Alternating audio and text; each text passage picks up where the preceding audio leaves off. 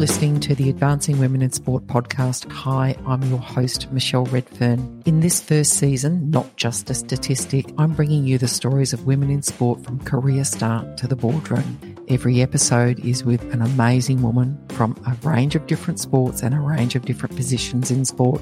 And every episode is going to give you some actionable insights as a sports fan, as a member, as an administrator, as a leader, to take action on how to close the leadership gender gap in sport. I hope you enjoy the episode. The Advancing Women in Sport podcast is recorded on the lands of the Wadawurrung, Wurundjeri and Boonwurrung people of the Kulin Nation.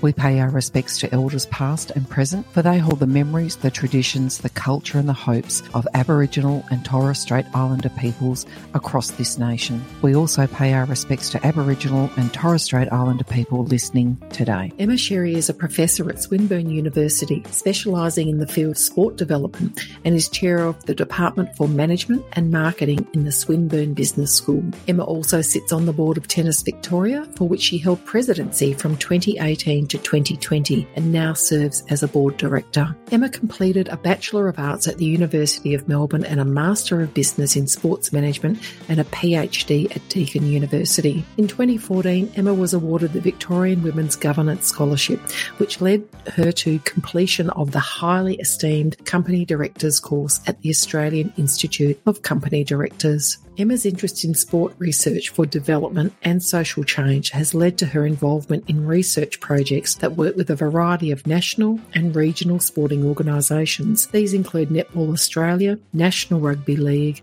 Australian Football League, Tennis Australia and Hockey Victoria. In our conversation, Emma calls upon leaders to interrogate their decisions and to create space for women to genuinely succeed in the sports industry. Emma says people must be willing to engage in self-reflection, both at the individual and the organisational level. She says, ask yourself, what can I do as an individual to make space or to have a better understanding of what it's like to be a woman, or a person with a disability, or a culturally and linguistically diverse person? What's my role in this? And am I one of the reasons that someone else is not able to be best version of themselves? This is a compelling interview which really puts the mirror up to all of us as leaders in sport and society. I hope you enjoy it. Well, welcome to the Advancing Women in Sport research series, and it's my great delight to have my friend, my inspiration, my mentor, and just all-round amazing woman in sport, Professor Emma Sherry, join me for Advancing Women in Sport series. Welcome, Emma. Thank you so much for having me, Michelle. It's my pleasure to be here. So, Emma, when I say we, the Advancing Women in Sport team, being Sarah Hudson and myself. So Sarah interviewed you quite some time ago, and like many other things, the Advancing Women in Sport research series got a bit COVIDed. I don't think that's very good grammar, but what we wanted to do today was go back over that conversation you had with Sarah around the experience that you've had as a woman in sport. But what I want to do, because what I focus on is certainly athletes, and women athletes are extraordinarily important. I've got to say, I am repping my Siren Sport, I Love Women's Sport badge today, but athletes are important, and women off the field, off the court, out of the pool are important. That's where my focus has always been. What's been the experience for women in the offices and, the non-athlete women in sport? And I'd like to go through your career journey in sport. So how about you take us through your sports story? Sure. So my journey is probably different to many in that I'm an academic. So my engagement with sport is as a very social participant. I'm not elite by any stretch of the imagination. I think my most exciting thing was Masters Games gold medal for swimming a number of years ago, but I'm not an elite sports person whatsoever. But I'm really interested in how sport is so important to people. So whether they're fans or athletes or they're volunteers, that sport has this really amazing cultural and social space for many, many people. And I know we talk about Australia being a sporting nation, but I know lots of different communities have this same passion for sport. So that's where my intellectual curiosity has always been. And I also come from a long family history of people who are engaged in social justice and in trying to make the world a better place. So my roots and my expertise and my intellectual curiosity have kind of collided into this world where I do work with communities, and I say with on purpose to help find out how sport can be used as a mechanism for change. So how can we make sounds like the world a better place through sport, but conversely also how can we make sport a better place for people who might not necessarily feel comfortable there. I started with a Bachelor of Arts. I thought I was going to work in foreign affairs, but was a swimming teacher. So I went through the ranks of teaching swimming. I loved it. I did lots of work with people with a disability and then ended up working in a swim school coordinator role. Went and did my master's in sport management a million years ago and then fell in love with the idea of researching and teaching sport management. So I did spend some time in industry in leisure management and those kinds of things. So my focus has always been very grassroots participation. I like watching people do amazing things, but my heart and soul is really in everyone else that doesn't get to do the amazing things. It's interesting the conversations that you and I have had, many conversations. I remember when I first thought I've got to meet Emma Sherry was when you were appointed as the president of Tennis Victoria, and that came through on my social feeds. I went, excellent. So there's someone that I'm going to make some time to meet. And we met in a lovely coffee shop in Burke Street in Melbourne, and I knew I'd found a kindred spirit because your passion for community and also being able to use sport as a mechanism for social justice was just so evident and so in line with my own values and my worldview around what sport can do. And I agree with you. You know, Australia's, sport is a religion, not for all Australians, of course, but it is a religion. Certainly it's my religion. But I agree with you. If you look at India, cricket is a religion. And I was fortunate enough to travel for work to India a few times. And and for me, it became that way of creating rapport and talking. So sport often is the vehicle for us to get stuff done. I wonder though, as you move through your career in sport and you're observing, researching and teaching, what were the aha moments? Because I think a lot of us start working in and around this space with a view about how egalitarian sport is, how equitable sport is. And I know this is a very leading question, but you know where I'm going. So what were those aha moments, and in particular around gender inequality or equality? So probably a couple spring to mind. And again, I'm in a more office environment than an on-field environment. So my experience might be different to what other people are expecting, but I think the stories remain the same. My first experience of an aha really was when I started in my career. My research initially was in governance, so how sports managed and governed. But we found that there wasn't much that I wanted to focus on in that area moving forward. And I was getting approached more and more by people to work on research projects on women in sport. And the aha moment was the reason that they asked me to work on research projects for women in sport was because I was a woman. So therefore I must do women's sport research because men wouldn't want to. So I fell into the women in sport research from a very early stage because there weren't very many of us. I think the other piece of work that I was looking for and the other really big aha moment was, like many women, when I had my son. So I was in my 30s. I wasn't a young mother, but I had my son, and all of a sudden the ways in which I was invited to participate or not, or the assumptions made around my capability or capacity to do anything were assumed. So the examples I can give that I like to use a lot is I did a lot of work a number of years with the NRL in the Pacific, and I did that with a fabulous co-supervisor or colleague who was a man, and we both had young children, and we were talking about this gendered work one day, and he's like, oh, well, our CVs look very similar.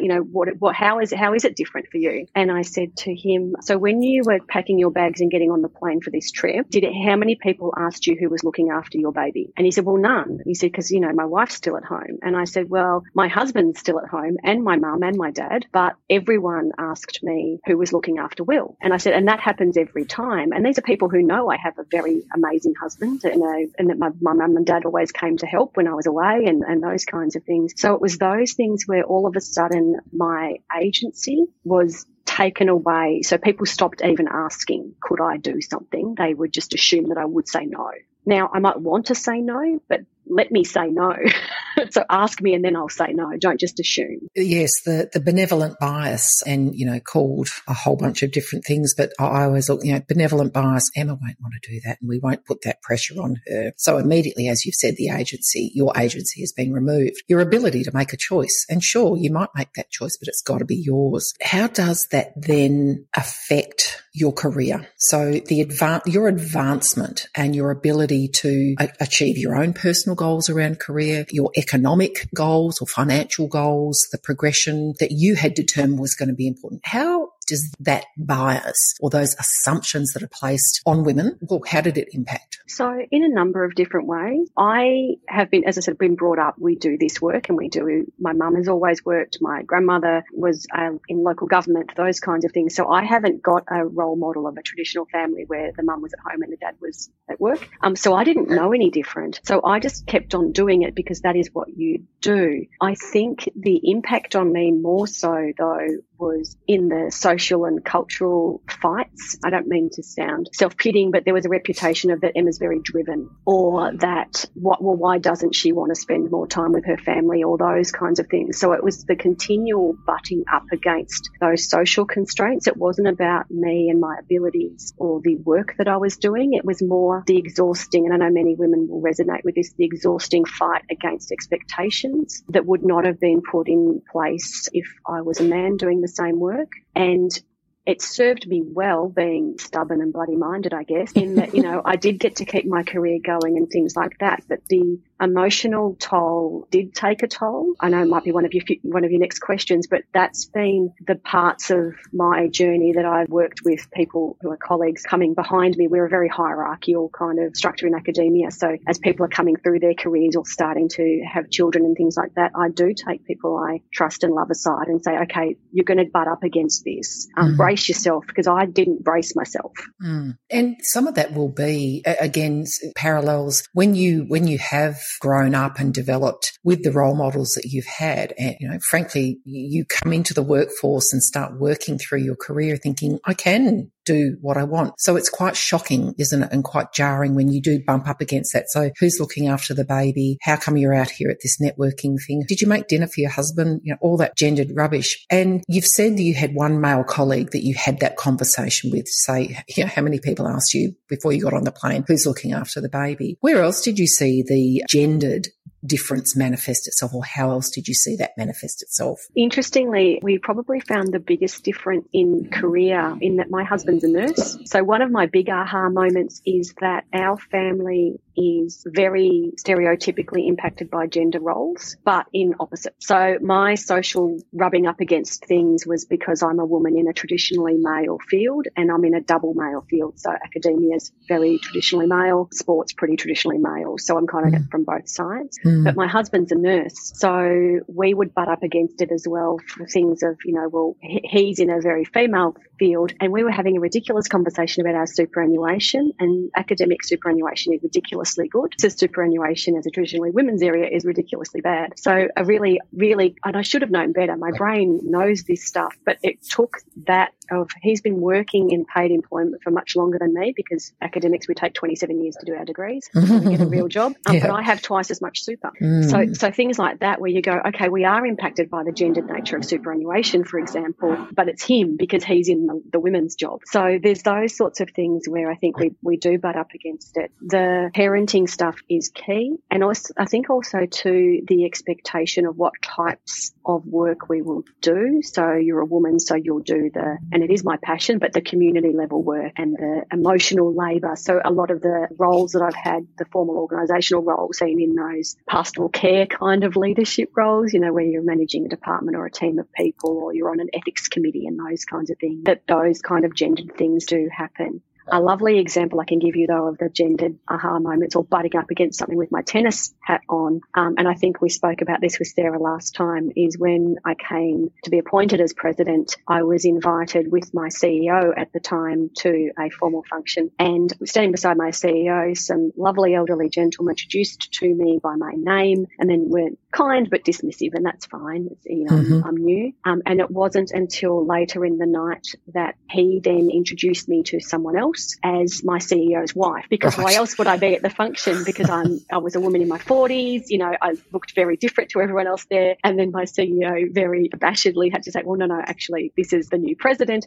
And the tone of everything changed, but it was assumed that I couldn't have possibly been the new president. Now, that made me giggle because it was a very traditionally, like a quite fancy function, a quite conservative and traditional space. But so I did find it amusing rather than insulting, but it was I'm sure it's not the first time that something like that has happened to a woman in sport, where they assume that you're the handbag, not the holder of the bag. Yeah. Yeah, I recall, and to my chagrin, I can't recall her surname, Catherine, transgender woman who was in David Morrison's, the chief of army at the time in his senior group, but a transgender woman who said, I totally get this because I've been a man and I've been in the same rooms around the same tables making the same decisions. And as a man, my voice was paid attention to and listened to. As a woman, and hello, I am the same person with the same experience and the same credentials and accomplishments. But as a woman, I am now not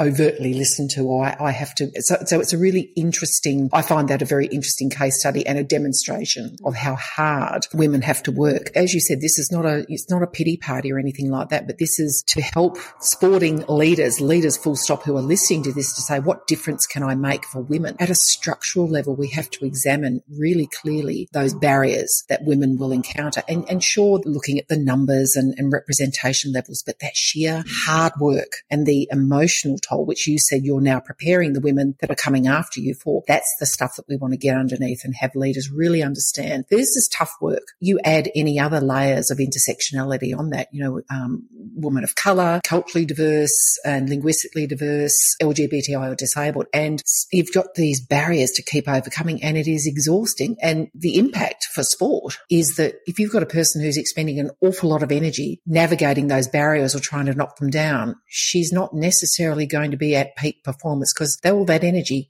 isn't possibly able to be directed. So that's the first call to action for me. Our leaders listening, please do understand women's experiences, because it is useful for them to step back and say, what should I do about this? In some of our conversations, you've talked about your advantage, your extraordinary advantage, and the opportunities. And I guess when we talk about opportunities, and again, I'm going to ask you around the male versus female, and I don't like to use quite such binary gender language normally, but let's, for the purpose of this, when it comes to those other opportunities, so because you've got the overseas educational tools and things like that, which in academia, as I understand, are extraordinarily important for career advancement. But I guess where I want to go now is, so there's opportunities. So we've got the gendered lens on, let's look after poor Emma who's got a little baby to look after, and we won't send her there. But then there's the gendered expectations about behaviour. You're an ambitious woman, unashamedly ambitious, which I celebrate. How have you been told to dial it down? And how have you experienced that,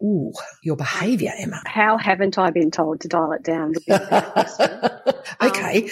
And I think, and I'm sure I'm not the only one on this call who's had these, but it's often very not overt. So it's only been a couple of brave people that have said to my face something like dial it down. But there is absolutely policing behaviour and what is expected, even to the point of how you present. So when I love telling the story, we had to get our photo taken as president because there's a president, and I wore a very stylish, sleeveless, bright pink top, and the photographer tried to get me to put a jacket on. I was like, well, I have shoulders, it's fine, because it was high necked and everything like that. But on this wall is grey suit, black suit, blue suit, grey suit, black suit, bright pink. And I did it on purpose because I'm like, no, I'm not different. I'm not going to wear a white shirt and a suit jacket for this photo, because I would never wear a white suit, a white shirt and a black jacket for any photo. So there's things like that around, the fact that, and I do say this to women who are looking on boards and things like that, that we have a financial penalty of performing woman. So if you're invited to the black tie functions, you're expected to, get your hair done and wear a fancy dress, whereas the guy can, wet a comb and put the same suit on, maybe that he's worn for the last 27 years. Yeah. So there is a lot of penalty, I guess, in the performing of your gender. Now, we don't have to, that's a choice. And I know people who, it is a gender binary. So some people they would strategically choose to present as non-binary, and I think of some wonderful people that I know who do that very, very well. But again, that does still at this point in time require a level of bravery. It also requires a level of effort and thought, though, doesn't it? Because, it is how do you get ready? I just remember in my first marriage to a bloke who was said, what's it going to take? And he just said, oh, put on my suit and show up. Whereas, and therein lays the thing. And it is minimal, low effort. Whereas the effort, even if you want to present as non-binary, there's a lot of thought around that and a lot of emotional investment, isn't there? Yes. And I think because I guess we have the freedom to be more creative, but that comes at a cost, whether it's a thought labour or whether it's financial, you need 7 dresses rather than 1 suit, those kinds of things. And because you can't possibly wear the same dress as you wore last time because people will know, again, it's garbage, but we do it. And I have done it. I think the other bits where it's really gendered and the policing of behaviour or the being spoken about, the words that are used to describe you versus the words that you use to describe yourself. So I did a professional development thing where I had to get 5 people who know me quite differently to give me 5 words. And 4 of the 5 used driven, and I do not think that I am. And I'm not sure if it's because, obviously I'm passionate about what I do and I want to do things, so that might be described as driven, but I think the word driven is there also used because I'm unexpected that I still did it even though others wouldn't have. Now again, in sport, that shouldn't be such an exciting concept because every elite athlete does things that are expected or aren't normal. And I say that with love, but elite athletes by definition not normal. They're outliers. Yeah. And they do magical things and they work really hard to do those things. I'm not doing anything different to that. But those kinds of things women are expected to achieve, but quietly. Now, I think I'm really polite, but I'm not quiet. I never have been. I went to a function recently with some people I went to high school with, and I was the loudmouth smart girl at my school because it was a very small country school. And someone said to me, oh, are you still, they used a name that used to be described like basically just a loudmouth. And I said, mate, I get paid to be a loudmouth now. Yeah. So, a professor is officially a know-it-all that tells people stuff, like it's worked out for me in the long run. So it is those kinds of insidious that it chips at you through a death of 1,000 cuts. It's very rare now that you'll get a proper slap down from someone verbally or, but it's those little chipping away. And it, like you'd mentioned before, your call to action, it's exhausting. It really is. And I think that's why women so often step down from things because it's so tiring. I remember Beck Goddard, our wonderful AFLW coach, and I'm saying that because she will be. One of the first times I met Beck, and she'd come very, very kindly to the Williamstown Football Club where I was a director. We were doing a lunch around women in sport. It was our VFLW team, and we have had and still have a woman coach, a head coach there. And she said, Michelle, I'll give you some advice that when a woman coach has what appears to be a disproportionate reaction to the issue at hand, just remember that there have been 80 other little issues behind that. And it is literally the straw that breaks the camel's back. And, I've been doing this stuff for a long time and I've been in work for a long, long time, 40 years. And I just looked at her and I went, yeah. Because there were even times in my own head I went, wow, I seem to be overreacting to this situation. What the hell is going on with me? But she was so right. It's the death of 1,000 cuts, the microaggressions, the micro disappointments that build up over time. So again, for those leaders listening, and particularly those leaders who don't identify as women, really listen to the language and that policing of women in your workplace and whether your workplace is on the field or off the field. Really start to really open your ears to it because it is there. And you're right, Emma, it's insidious now. I think we've stamped out, not entirely, but that real first level discrimination. It's now much more covert and therefore much easier to say, oh, don't overreact, Emma. It was just joke, or I was, we didn't mean anything by it. And again, that is exhausting. And that again will eliminate or take away from high performance. Because this is what this is about, is getting the best out of people in the sporting workplace. And to take a parallel to elite athletes who are very, very highly tuned, special people, they eliminate every single barrier that can prevent their mind, their body and their spirit from hitting peak performance. And that's the mindset that I want leaders to have around women. Do you think in terms of navigating gender equity and inequity, your knowledge, your technical knowledge being an academic is vast? Has that helped or hindered? I think it's helped. And I say that I'm an academic, I'm going to put a caveat. It's helped because I understand that the challenges are structural. So it's not me, it's multiple me's in the structures. The reason I'm saying it's a caveat is it doesn't make it feel less like it's me. So I think that's the dance that we've been talking about, where you might intellectually understand that there's a long history of patriarchy, colonial, choose your own adventure of which ism you'd like to add to the structural challenges, but that your personal experience is just part of that. It's not you as a deficit. And I think I really leaned into that of a strength-based approach to the work that I do is let's not talk about fixing people, let's build people up and look at their strengths and build those strengths rather than going, you poor thing. I guess I'm getting cross these days when we talk about, women just need mentors. It's like we are mentored to death. God almighty. Women are over-mentored and under-promoted. Yeah, and it's the assumption that we need help. And it's like, well, we actually don't need help. We just need you to stop blocking, and whether you're knowing it or not. So it's those structural things, and it's that idea that there's not enough pie. And, if women take some pieces of the pie, then men won't get pie. It's like, we'll just make the pie bigger. And again, I think, thank you for mentioning the intersectional stuff. The only structural disadvantage I have is that I'm a woman. All the other boxes of privilege I'm ticking away. So I'm very aware of that. So if it's hard for me as a cis, straight, white, middle class, well-educated woman, then how the hell are we ever going to get it to work for anyone else? So I think that's helped with that knowledge. I think it also does make it a bit overwhelming when you realise, well, actually, we can fix all the women, but it's still not going to fix the problem. Yeah, and I'm really glad you talked about the intersectionality because as we record this, we're in NAIDOC week 2021. And like you, I'm a middle-aged, white, not straight, but educated, privileged woman. And if it's hard for me, my God, how hard is it for others? And that empathy that is, because for me, simplistically, and this is way beyond, taking away from the academic side, because I don't have the knowledge and the skill and the technical knowledge that you do, but I fundamentally believe that we've got to walk a mile in other people's shoes. We've got to build the empathy. I think the knowledge is one thing, and I think it's very, very useful, particularly in terms of navigating pushback to say, this is the reason why, but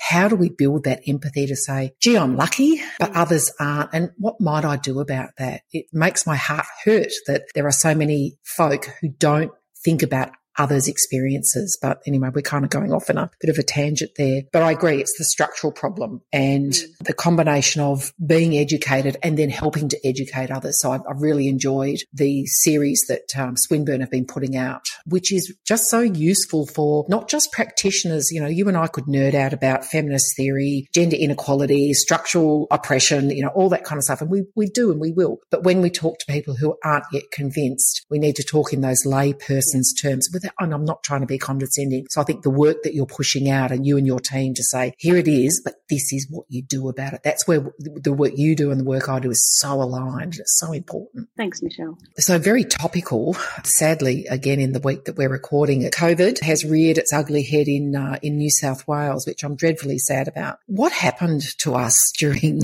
COVID? And when I say us, for us, the women in sport, what was the impact, and particularly around gender inequality, do you think, Emma? I think, and it is sad, it really made me sad. I think January 2020, I would have said we've reached a tipping point, that for those of us who have been around a while, that it felt for a long time in women's sport that we'd make an incremental shift and then it would fall back, and we'd make an incremental shift and it would fall back. At the start of 2020, it felt like, I don't think we can fall back. I think we've kind of tipped. And then COVID hit. Structural inequality trumps all. So we saw really explicit things in sport organisations in particular, which had to stand people down or had to make very difficult decisions about their staffing profile, and understandable. So I'm not criticising those organisations in that, it was and continues to be a terrible time for the sector. But a lot of the jobs that I watched disappearing were what was broadly diversity and inclusion jobs, because they're project funded and the funding stopped and therefore the work stopped. And the focus became back on core business, and core business in sport is men's sport. That's where the money and the power is realistically. So, and again, this is a broad generalisation. So I know to preempt any whataboutism, I'm sure that there are exceptions to the rule, but we did see a lot of those jobs go. But the invisible stuff, separate to the sector being decimated in that way, was that we saw, particularly here in Victoria, with the long period of stay-at-home and homeschooling, that our women workforce fell very quickly back into trying to juggle work and primary care. And I was one of them. So I had a 9-year-old grade 4 at the time. I was full-time work here in a sector which also got decimated. So I was having a great time last year. Yeah, it was pretty awful for the academic sector. It was. I was a president of a sport that had a very angry and justifiably angry members who wanted to play what is arguably quite a safe sport in a COVID environment. I was juggling the same issues that every other sport organisation was juggling, and I had an intensive care working husband, and then I had a 9-year-old boy. I remember you saying that your husband had to go and work frontline, therefore he had to be separated from you and Will, which I know we're kind of going a little bit off topic, but again, I can't help but think, what if that had been you? You've got the double load that we heard so much of. And my story is absolutely not unique. And I've only got one child, and he is old enough that I could kind of wind him up and point him in the right direction for a couple of hours and he'd be okay. I don't know how. So I do know I've got colleagues who had children who couldn't be in childcare. Anyone who's ever had an infant or toddler, I mean, gosh, how you would even start to try and be both of those things. So I think that was really the hidden impact of COVID, because we were I guess it was like I was a child of the 80s when you were told as a woman you could do everything, and no one meant for us to do it all at the same time. And COVID, we had to do it literally all at the same time. Yeah. And I don't like that. No, and you know, I am also a product of the 80s.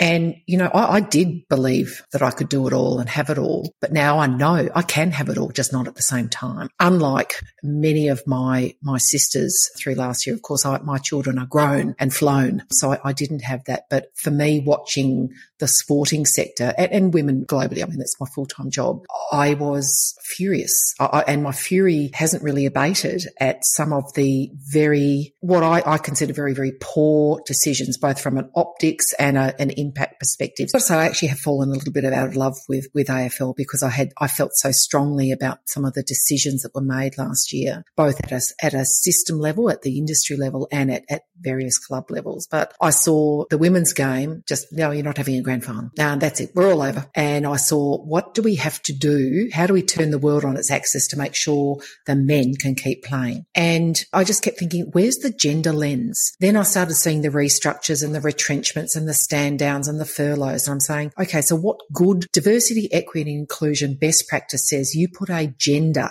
at the very minimum, you put a gender lens over your decision-making framework. And that just wasn't happening. So what is it going to take to help mature, or will create more maturity in the sector to start doing that? Yeah, and we're really interesting. We did, if I may speak about some research really quickly, we did some work with Siren, who you mentioned just before, who does the splash pages of the major newspapers every week. And we got them to collect data for us. And during the period of the world where the world stopped, so sport for a period of about a month stopped. There was nothing anywhere in the world. And we collected the sport news because people are paid to be, you know, sport reporters. And so the hypothesis was, when there is zero sport to commentate on or to write about or anything like that, surely we might see more gender equity, because arguments always, well, the product's not as good, or, you know, all those farcical arguments. We found that it was, so when there is no live sport being played, the sport media was doing best of videos or best of books or read things or let's speculate about what's going to happen. And the percentage of women's sport that was discussed in a sport media period in a month where there was no sport did not change. And that simultaneously blew my mind and broke my heart. And that demonstrates so very clearly that it is structural, embedded culture and organisation structure that made that happen, because all of those arguments of no one wants to watch it, they're not as good, all of that kind of stuff didn't exist because there was nothing on to compare it to. And it still played out that way. And that, to me, that's why I can't give you the answer, because even when we have a world-ending event, we could start from scratch because there was nothing. Everyone reverted to, as I said, that the core business, and the core business is still the default, which is men's sport. And I also want to do, I guess, a shout out to, it wasn't even men playing sport. It was to those big codes that create a lot of attention. So in what would normally be an Olympic year, you would see other sports, so swimming and things like that, do get a lot more coverage, that they're invisible as well. So the visibility of any sport that wasn't one of those big football codes or the NBA or something like that just completely disappeared, let alone the women's versions of the game. And then when sport started to come back, we saw things like where we saw with the NCAA, the women's gym versus the men's gym, all of those kinds of things. People are making those decisions. They're not accidental. They're decisions. So, but that was a long way of saying I don't know. I follow that research and it still goes on. I mean, we have, so for those of you on Twitter, you can see there's a Twitter handle called @YaThink. They do a very good wrap up every Sunday morning about the splashes. And seriously, there's just a lack of that equity in terms of sports reporting. Now, there might be people listening or watching going, well, I don't know what I can do about that. You know what you can do about it? In your environment, wherever you are, just say 50-50. And I recall a conversation I had with the social media manager in a football club around, I want to see 50-50 stories, Instagram posts, images, 50-50. And I did go back to that, and it was a young man, and I'll give him credit because I kept seeing the feed going, if I see one more bloke in our feed, and I'm responsible as part of the board of directors here. So I had a conversation with him, and to his credit, it started happening. You know what? He had 50-50 stuck around on Post-it notes around his screen to say, I've got to remind myself. And guess what? Then it became a natural behavior. Now that's a very tactical solution, but for those listening, what can you do? You can start saying to your provider of your news media, I want to see more. Or alternatively, and I am going to give an unashamed plug for Siren Sport and others like it, because they are saying we need to have women's voices both in the whole ecosystem of sport watched, heard, observed, supported, and this is the way to do it. But it's extraordinary. I think, the pandemic did a hell of a lot of things, good, bad, and indifferent, and actually obviously devastatingly bad. But what it did do was, as you said, quite clearly highlight the structural inequity in the whole ecosystem that is sport. I know I'm asking kind of big, intractable questions about big, intractable problems here. If for those of our listeners, watchers, going, well, wonder what I could do, what is your advice around how an individual person can make or take action to tackle gendered assumptions that perpetually crop up in the sporting industry? I think one of the things is what you'd mentioned before is there is a gender lens. You can absolutely, there are toolkits you can apply. There are all sorts of different things that you can do to look at how you set policies, how you fund programs, how you make strategic decisions, and you can apply a gender lens to those. So in a layperson's terms, what a gender lens is how will this decision impact women and girls? And if it doesn't impact them, like if it's neutral, then go for it. But if it does negatively impact a particular group, and that lens can then be applied to any group, but I think it's about asking the question of this decision has implications. Every decision has implications. What are the implications of this decision? Now, sometimes in business, and sport is a business, we have to make difficult decisions. It's never going to be fair all of the time, but it shouldn't be unfair by accident, if that makes sense. So if you make a decision of actually, you know what, the men's game is more important, then own it. Yeah, 100%. Then go out and make that call publicly and stop pretending that it's anything else. And I think that's what people get cranky about. And I know this is, again, not just women, but people do talk about things like greenwashing or paying, that you've got a special day, therefore you don't have to do all the other stuff. It's like, well, actually, yes, the tokenism, tick the box kind of stuff. Yeah, absolutely. So my advice is don't do that. I'd prefer you to not wear any of the ribbons, but really interrogate your decisions and what that means to people, because the ribbons don't do anything. No. And I think for our senior leaders, we're beyond education and visibility now. We need you to do something. I couldn't agree more. And beyond education, I think there's always opportunity to keep evolving and learning, but I'm not going to cop anymore that, I didn't really understand about, what's going on for women. Well, that's rubbish. That means you've been lazy. And as a 21st century leader, DEI is no longer a nice to have. It's a must have. And at some point there will be a backlash from those that are in your ecosystem, whether it be members, whether it be corporate sponsors, whether it be other stakeholders, including governments who fund a lot of sport. And I will certainly give a call out to Dr. Bridie O'Donnell, now Sarah Stiles, Director of the Office for Women's Sport and Recreation, or Change Our Game in Victoria, Lisa Hasker, CEO of Vic Sport. These are the people who have put in structural changes to say, the government will not support you unless you start getting on this bandwagon. So I think that's really a good thing. So a simple checklist. And I know that I want to go to simple here, because if an organisation has the maturity to make decisions based on their strategy and based on their values, they can also make this a checklist based on the gendered impact of their decisions. So I think it's a really simple thing to do. It's also commercial. There's 51% of us. Yeah, and you know what? And we don't want pink stuff or glittery stuff with our membership packs. Thanks very much. Our tiny hands. Yes, exactly. I have had many, many conversations with organisations that engage me to help them move gender equality from conversation to action. And I say, so show me your merch. And I go, okay, gone. Now, if you give me a decent size evening bag with my team's logo on it that fits a mobile phone in it, I'm going to pay whatever you bloody well put the ticket on. So anyway, we digress. So let's talk about what you're proud of, because you've done a shed load of stuff for women in sport. You've had some significant roles, including president of Tennis Victoria. You sit on board. So you're sitting at that structural or system level. What are you proud of?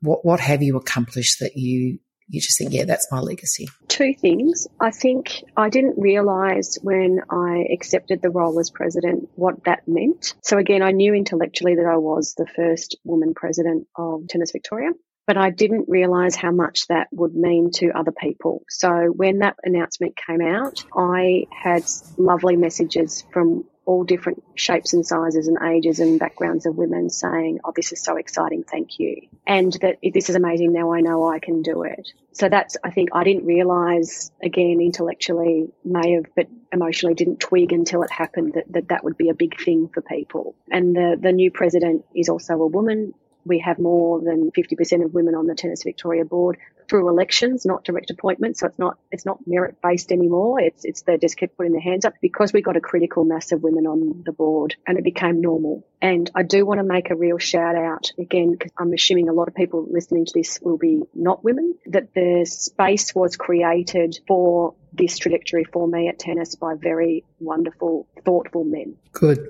Yeah. So they did a lot of heavy lifting in a governance and leadership setting, and previous president made space for me. So it wasn't a coup or anything like that. He stepped down and said, you are the best person, now's the right time. So I think that that's really important. I think that's probably the second thing that I'm most proud of, because I've got the certificates and, those kinds of things. But the thing I'm most proud of now is that I have learned that my power is in creating space. So I stick around as long as I am needed and am useful, and then I get out. And whether that's in my day job or bringing people into projects and then sneaking out, those kinds of things, we create space for others. I cannot and will not be able to do all of the things. And again, another lovely male mentor and colleague of mine who's a senior academic told me a number of years ago that there is more than enough work for everybody. You don't have to be one of those people that doesn't play nicely with others. So I think, to be honest, the thing I'm probably most proud of is I'm hoping, I'm not delusional, is that I have a reputation in my professional life that I play nicely with others, that I bring people with me, and I know when to get out of their way. So two important themes there. The first is the role of the ally, the advocate and the sponsor in a woman's career. And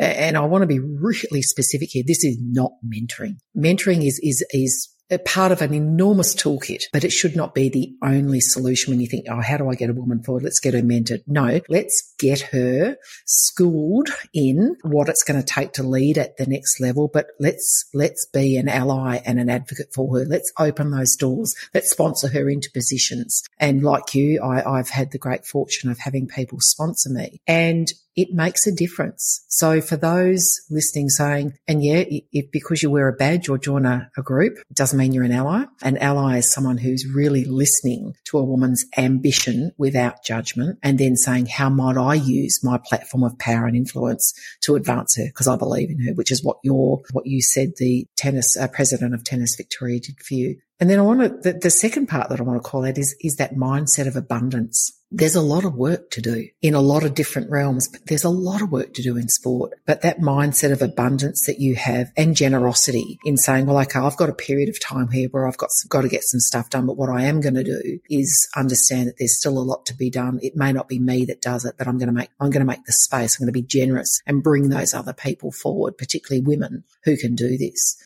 And I wonder how we might have help people, leaders listening to say, how can I shift my mindset into one of abundance? Basically, how do I not overstay my welcome? And how do I make space to bring others through? It's an interesting one. And again, I think it's coming back to some of those leadership skills that perhaps in our very one-dimensional views of what leadership is, we haven't valued enough, Emma, around that empathy, that generosity, reciprocity. Oh, and it's also the idea that you're not going to learn from those who are different from you or earlier in their career there for you or things like that. I've never worked with people and not learned something new. I'm meant to, as I said at the start, I'm a know-it-all and I've got certificates to say it, but the more you know, you've got no idea about most things. It gets better. So it's about, not just the rising tide raises all boats, but also that you become greater than the sum of your parts. Now, a very feminist way of looking at the world as well. So it's not uninformed by a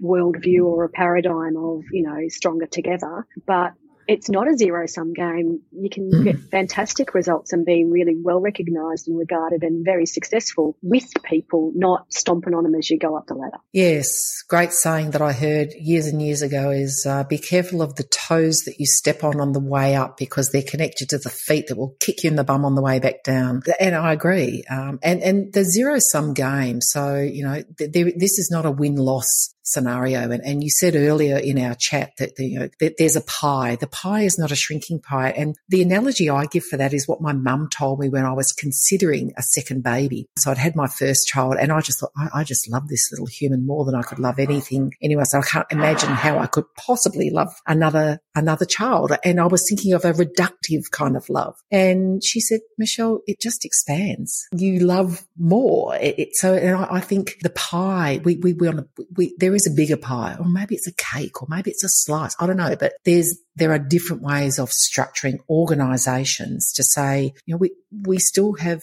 post-industrial era hierarchies. And I just think, well, there's a reason why the Atlassians and some of these enormous organisations, the techs, are saying, yeah, we're going to do life and leadership and work a bit different now. They are creating space and they're redefining what it means to lead and how. And, I don't think the tech sector is any poster child, for gender equality naturally. But the principle there that you've said is redefine how we can do stuff. If your board's got 6 on it at the moment and you've got 5 men and 1 woman, well, okay, increase it to 9, bring on 3 women. And there's all sorts of different ways of going about this, which brings me to what will need to be our final question, because otherwise this will be I'll be doing one of those podcasts that go for 2.5 hours or episode and people go, tune out. But anyway, so 2-part question. What's left and how do we tackle it? That's the one. And then the second part, your final piece of advice for a leader in the sporting sector who's listening right now who says, I'm inspired by Professor Emma Sherry. What's my first step? So number one, what's left for us to do? I guess what's left is to be brave. And I'm glad you mentioned the Office for Women in Sport and Rec. Is that office has shown that you can create legislation and you can create policy or strategy that forces, and I mean that in a question marking way because it's not a big stick, but that mandates change. And we have seen some substantial change, particularly the biggest one obviously was the women on boards quota. The world did not end. All of the sport organisations are doing quite well, thank you very much, with gender equitable boards. It's going to be okay. And I think people are starting to realise there was a lot of people that were like, well, no, it can't have quotas don't work or mandates don't work. Well, the status quo is not working, so give it a shot. What are you going to lose? I think the what has to happen next is enforceable change. that people are held accountable for. And it's not education and it's not visibility anymore. So that'll be different for different organisations because everyone's got their different pathways and they're in different starting positions. But looking at, where is there inequity? What can we do in the next 1, 3, 5 years to address that? Mm-hmm. Knowing that we're talking about cultural change and structural change, it's a long, long process, but choose the first thing. Don't get too big frozen. Yeah. This is oh my God, we've got this big mountain to climb. Holy hell, it's just too hard. Just figure out base camp. Do the one thing, and the world won't end. Mm-hmm. So that's probably my next and what do we do? Mm-hmm. And the other one is your piece of practical advice for the person listening, the millions of people listening, I hope, that say, I'm so inspired and I actually want to do the right thing. What should they do? I think some self-reflection of what are you doing? How are you enabling and creating space for others? And what can you do as an individual? Because we can all do something. And I think similar to the organisation level of where are you at? And I think applying a gender lens to yourself, and it is a work in progress. What assumptions do I have, or what can I do as an individual to make space or have a better understanding of what it's like to be a woman or a person with a disability or a culturally and linguistically diverse person? Choose your own adventure of where you start. But what's my role in this? And am I one of the reasons that someone else is not able to be their best version of themselves? And if yes, what can I do about that? Everybody did a bit of that, of creating space and checking themselves, then it's actually going to happen on its own. Yeah. I agree, and it's a lovely way to end, because one of the things that I often say is, Australia's got 26 million people. Let's just say perhaps 15 million of those people are adults. And if everyone did one kind, compassionate, inclusive, or made one kind, compassionate and inclusive act just once a month, you multiply that by 15 million times 12, I think it's about 180. We would have a very, very different country. Correct. So I think, and so that's, for me, I agree. It's not a big ask. So before I wrap up, Emma, I really want you to give a plug to the work that you do, because it is seriously good, very easy to consume, no matter what level of maturity you think you are. So let's hear about your work. Thanks, Michelle. So I'm at the Swinburne University and we have a sport innovation research group. So please do Google us. We'll pop up quite the top and have a look at our work. We look at how we can create innovation in the sports sector. So it might be tech innovation, it might be policy innovation or social innovation, and we have a variety of amazing different things that we do. I tend to lead the work on creating social change and using sport as a mechanism for social development or community development. But we also do really funky stuff around NFTs and stuff like that I don't have much of an idea about. Non-fungible tokens. Yes. I'm so proud that I could even say that, but I listened to another podcast called Download This Show and they schooled me in non-fungible tokens. Yeah. So we do some amazing work and we're always very happy to talk with researchers, students, industry, government to see how we can help you. And just it's been a great adventure coming here and setting this up, and we're looking forward to many more years of doing this sort of amazing work. So thanks, Michelle, for that opportunity. My pleasure, and thank you for your time. So let me sum up, because I've got a series of A words here, but I will start off with the first thing we learned from you, or we've learned many things, but let's put a gender lens over all of this decision-making frameworks that we have in sport. But what we heard as well is the importance of allies, a mindset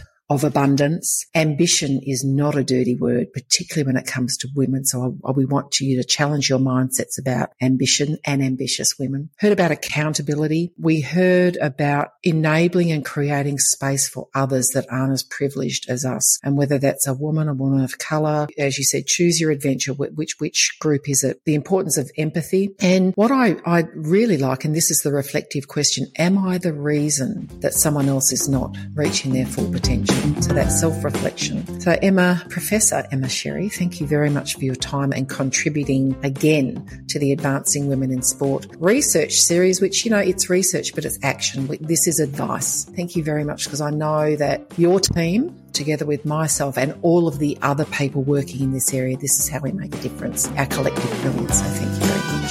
Thank you for listening to our podcast. I hope that you can gain a lot of insights and, importantly, take action wherever you may work in sport. Please, if you enjoyed this episode, leave us a rating. It really helps to spread the word. And of course, please do share this episode with your friends, with your colleagues, and with your network of people in sport, because together we can close the leadership gender gap.